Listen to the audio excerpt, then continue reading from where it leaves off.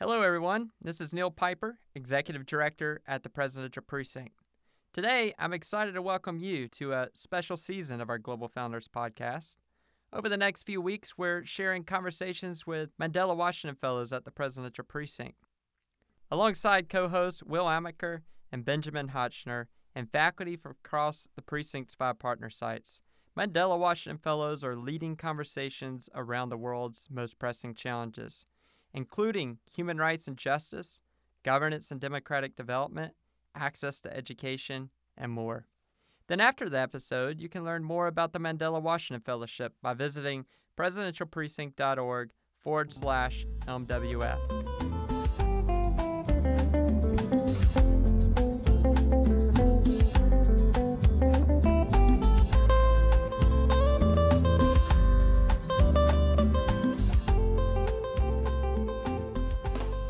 Hello everyone, Ben here, and I would like to welcome you to today's episode of the Global Founders Podcast. I would like to welcome and introduce you to our 2 guests today, Dr. Manuel Lourdeau from the University of Virginia, and Yasmin Abdulkader, Mandela Washington Fellow 2019 at the Presidential Precinct, and a lawyer and environmentalist by training in Kenya. Hi everybody, I'm Yasmin Abdulkader, a lawyer by profession from Kenya. We are currently working to strengthen environmental governance and climate change resilience through unlocking potential of communities and institutions so that they can manage their natural resources equitably and sustainably. As we know, Sustainable Development Goal is one of the goals for 2013 agenda that emphasizes on achieving universal energy through renewable energy. Hi, I'm Manuel Lourdeau of the Environmental Science Department at the University of Virginia. I am a biologist by training with some postdoctoral work in chemistry, and now I'm working at the interface of atmospheric science and biology as we try to understand the relationships among climate change, air pollution, and ecosystems. I'm particularly interested in what we call managed systems, that is crop systems and pastoral systems where people are herding cattle or sheep or something else, as well as vegetable crops such as corn, tomatoes. I've been at the university now for 12 years, although 25 years as a faculty member.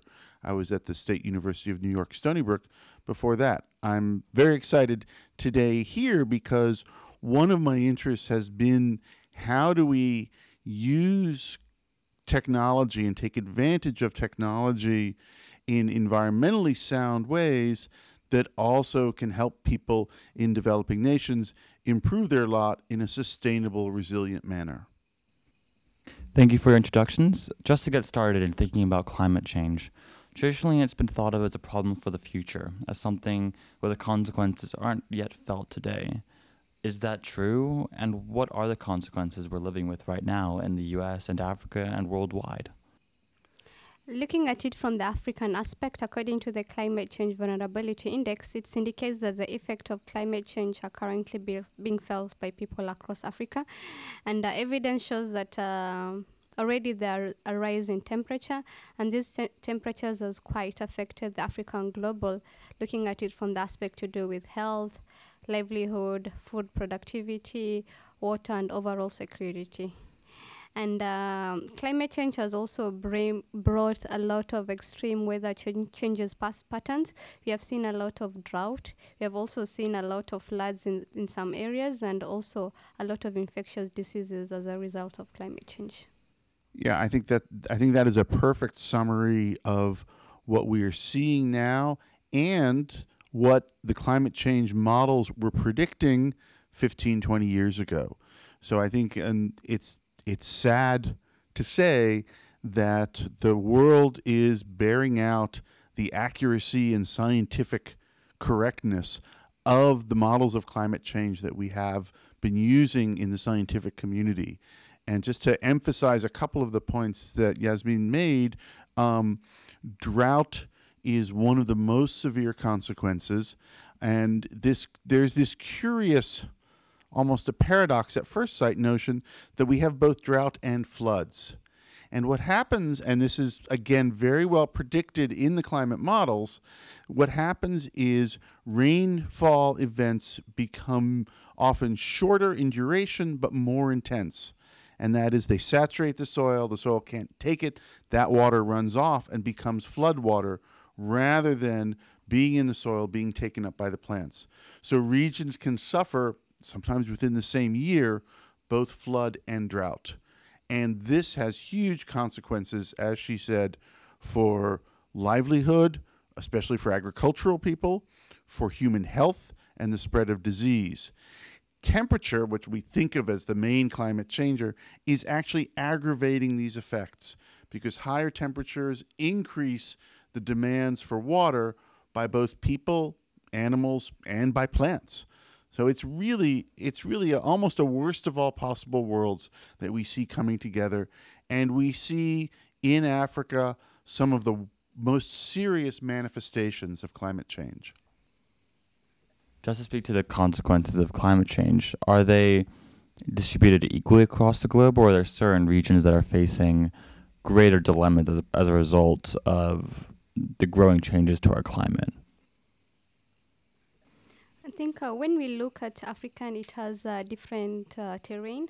There's some areas that the climate, especially drought, has really affected, and most of people that suffer most are women because when there's shortage of water, they have to walk for long distance to actually search for water. And drought is a key factor that is holding back African continent in terms of productivity.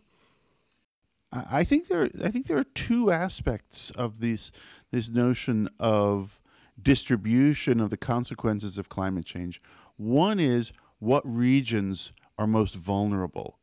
And again, as Yasmin said, it's the already dry areas that are most susceptible to drought. And so in that sense, the drier regions of the continent are the most susceptible. And these have consequences for the people who suffer the most. In this case, often women, often children as well. There's a second aspect of the distribution of consequences, though, and that is in the industrialized West, in Europe, in the United States, in Canada, we often have the money and the economic wherewithal to, in a sense, buy our way out of the immediate pain. When we see a drought, a heat wave come across Western Europe, as it did a few weeks ago, or come across the eastern United States as it is now, people spend a little bit more money. They run their air conditioners for a little bit longer. Their water bills might go up a little bit more, but everybody's fine. And the reason for that, of course, is that we are well above that margin. And our quality of life may decline slightly. We may complain about the heat, but we don't suffer the way people who are closer to the margin do. So there's a distribution of consequences based on geography, and there's one based on economy. Knowing that the consequences are real, is it still worth just talking about preventative measures, or do we need to start talking about restorative solutions as well? I feel preventive and restorative measures are important, especially when we look at the aspect to do with legislation. The African continent, I believe there are few African countries that have policies, and I feel that it's important for us to come up with preventive and restorative policies, especially the restorative policies. They're going to build community and promote strategies that are going to increase African resilience to climate change and develop sustainable initiatives. I agree entirely. I think that it's a false dichotomy to say that we should either focus on preventing climate change or we should be responding to it. I think we need to do both simultaneously. And I think that when we see countries that are on the developing part of their trajectories, what we see across much of Africa, parts of Asia, much of Latin America, these are countries who have the opportunity now to develop in ways that have fewer negative impacts on climate than what the West did. We should remember that when the West developed economically, fossil fuels were so cheap they were almost free. And so we developed along trajectories that were very bad for climate. We didn't understand at that time. We do now. And so now we have to think about development trajectories that have smaller, fewer impacts on climate. At the same time, as Yasmin said, that we consider ways to respond effectively to the impacts of climate change. As a follow-up to that, you mentioned trajectories that have formerly been used for countries to develop. The Americans, the Chinese, the Indians have very much relied on fossil fuels to develop. Thinking about the future, what kind of trajectory hypothetically could function not on fossil fuels? Well, I think we're seeing that trajectory develop and play out already. And we're seeing that now, for example, in the current price of solar power. In the United States and in Europe, the per dollar cost of power production from solar is now lower than the per dollar cost production of power from fossil fuel. And the challenge is to take advantage of what's called the crossover. It's now cheaper to power your house with solar than it is with coal. We need to figure out how to take advantage of that crossover in developing nations the way we've already figured out in the West. And my guess is that the sort of approaches Yasmin is taking in her work of mixing both solar and wind are likely to be the most effective in certain parts of the world.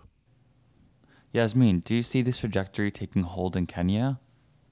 Totally, especially there are some rural areas that are not connected to the national grid, and we believe for any development to take place, we need to have power in place, and the examples professors given, it's quite practical, especially the aspect to do with either solar, wind, or hybrid, or combination of both. Now that we've established a trajectory, I guess, what are the successes and present challenges of developing renewable energy in the US and Africa right now? Looking at it from the African aspect in terms of the challenges, most African countries lack a clear policy, regulatory and institutional framework. And these are essentials for dissemination of renewable energy technology, as Professor gave examples. We also need to create a safe ground to see how we can actually encourage investors to come invest in African continent. And also there's lack of technical institution in terms of operating and maintenance of technologies, especially a wind farm. And due to the large scale of such technologies, there's quite a lot of financial aspect that are needed. And there's aspect to do with corruption in African countries, as much as the instances that we encourage for foreign direct investment. Most investors hold back knowing that they have to fight corruption at African level. And also there's the lack of technical capacity, that renewable energy depends on institutional and human capacity, as well as business and market capabilities. Yeah, I think that covers some of the real challenges. I would add, though, that the challenges in terms of human capacity are also opportunities. What we have, if we look at, say, technical readiness for certain kinds of energy production, fossil fuel production, we have over a century of people trained in fossil fuel production technology. We have generations now trained in working with diesel technology, as an example. We now have that opportunity to create another generation of trained technical people to work with solar and to work with wind. And this is an educational opportunity in Africa as well as in the developed world.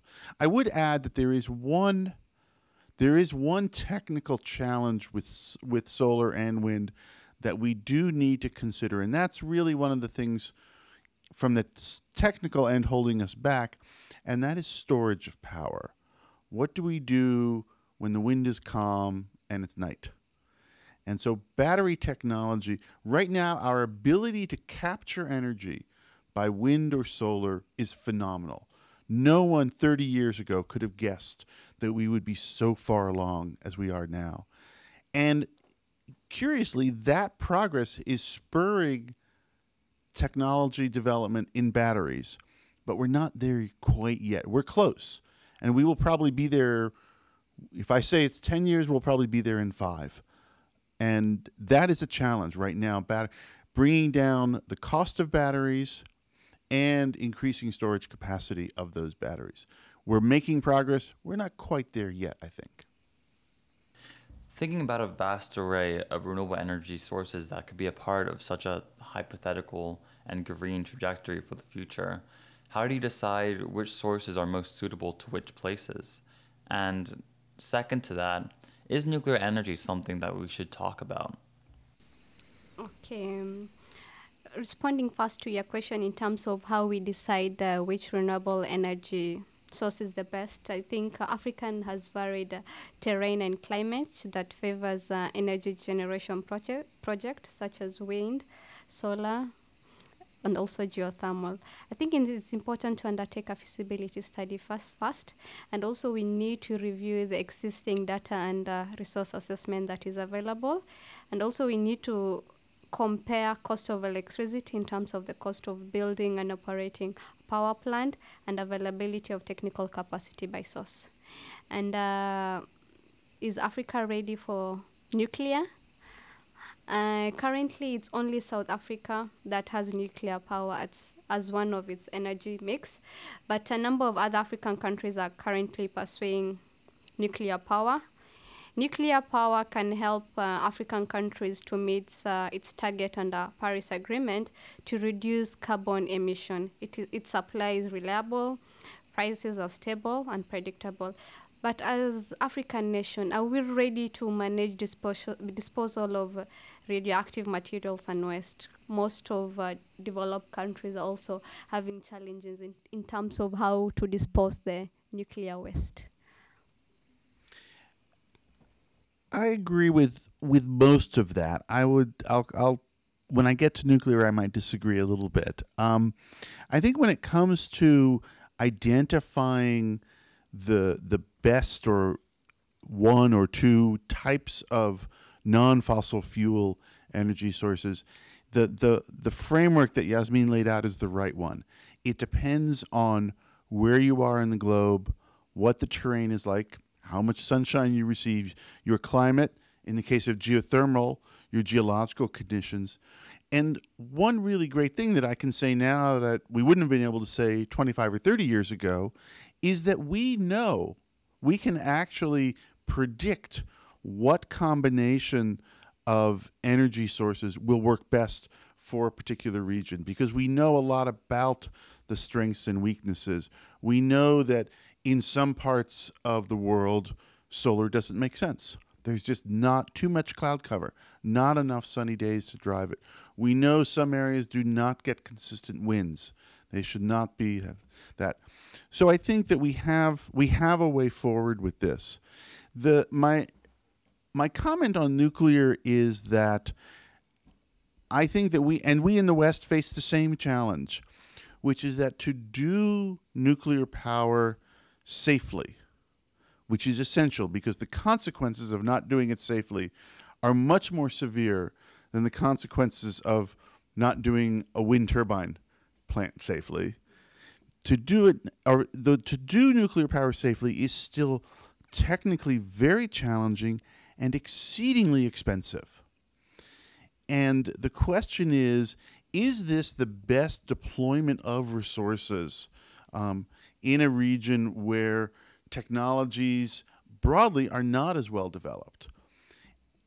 So on that sense, I think that we're actually further away from nuclear power across much of the developing world, not just Africa, than we are in the West. The second point that she brings up, though, is spot on, and that is that the challenge of waste disposal has never been met. And safe waste disposal, we have not figured that out. We are still pushing that off into the future, and we don't have a good solution. And it seems to me just bad planning to build something which produces something highly toxic for millennia, and you don't know what to do with it. So I think the waste problem is huge right now, and it's not worse. It's not more severe in Africa than anywhere else. It's a problem with nuclear that needs to be confronted. Coming back to the production of renewable energy, should we be scared at all that developed and Western countries will monopolize the production and therefore reap the benefits of it before any developing markets can access it? Most of the African countries, whenever they encourage foreign direct investment, there's a component to do with public-private partnership. So as much as we have foreign investors that are coming to invest, they normally agree in terms of the role and responsibility of each parties, and it's also in a way, especially renewable energy, it requires technical capacity, and most African countries we might not have the capacity. They normally give us an opportunity also to learn in terms of operation and maintenance of those equipments. Right. I think in answer to your question, I would look at the technology along two axes. One is the production, and that's certainly going to start out being concentrated in the technologically more advanced, more economically more developed parts of the world, in the United States, in Europe, in China, possibly in India too. But certainly the US and China are the two big leaders right now. But once we start deploying these technologies broadly, comes back to that notion of creating educational opportunities for maintenance. All energy systems, be they fossil fuels, solar, wind, require technological skill to maintain, and that is the development of local capacity. That's where education, that's where having experts in Ames, Iowa, or Charlottesville, Virginia, won't help the person in northeastern Kenya. We need that technical capacity on the ground there. That sort of education is a great opportunity. Just to push the point a bit, the fossil fuel sector in developing countries is often quite exploitative, with foreign companies coming in, often paying bribes, often reaping all the benefits and the rewards for themselves. Is that not something we should be concerned about at all? Well, I think what you're talking about here in terms of that business model with respect to fossil fuels is with the extraction. And the extraction of the fossil fuel from the ground, the value is not in the oil that's extracted. The value is added during the processing. That's where, and that occurs often far from the point of extraction. And so that's why the money leaves, because the value doesn't occur in that place. The solar and wind model is completely different, right? The value is added at the point of production. And especially with the sort of work that Yasmin is talking about doing at the household scale, the power is produced by the household for the household. The value added comes in the use of that power to support computers, to support stoves, everything that family needs to have a healthy, productive, and economically developed life. So in fact, I think the fossil fuel model, which is extraction, transport, refinement, and value added, is very different than what we see with solar and wind in the sort of work that Yasmin is doing. Anything to add, Yasmin? I totally agree with the proposer's idea. During the Paris Climate Accords, the so-called developed countries pledged money and greater time to developing countries through a so-called Green Fund. How is it supposed to work, and has it worked?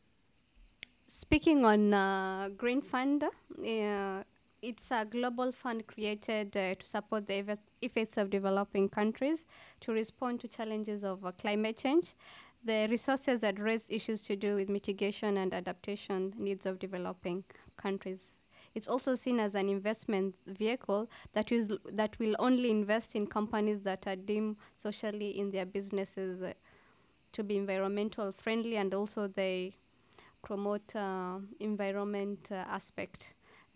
Basically, the aim of the Green Fund is to support developing countries to limit or reduce greenhouse emission and adapt to climate change impacts.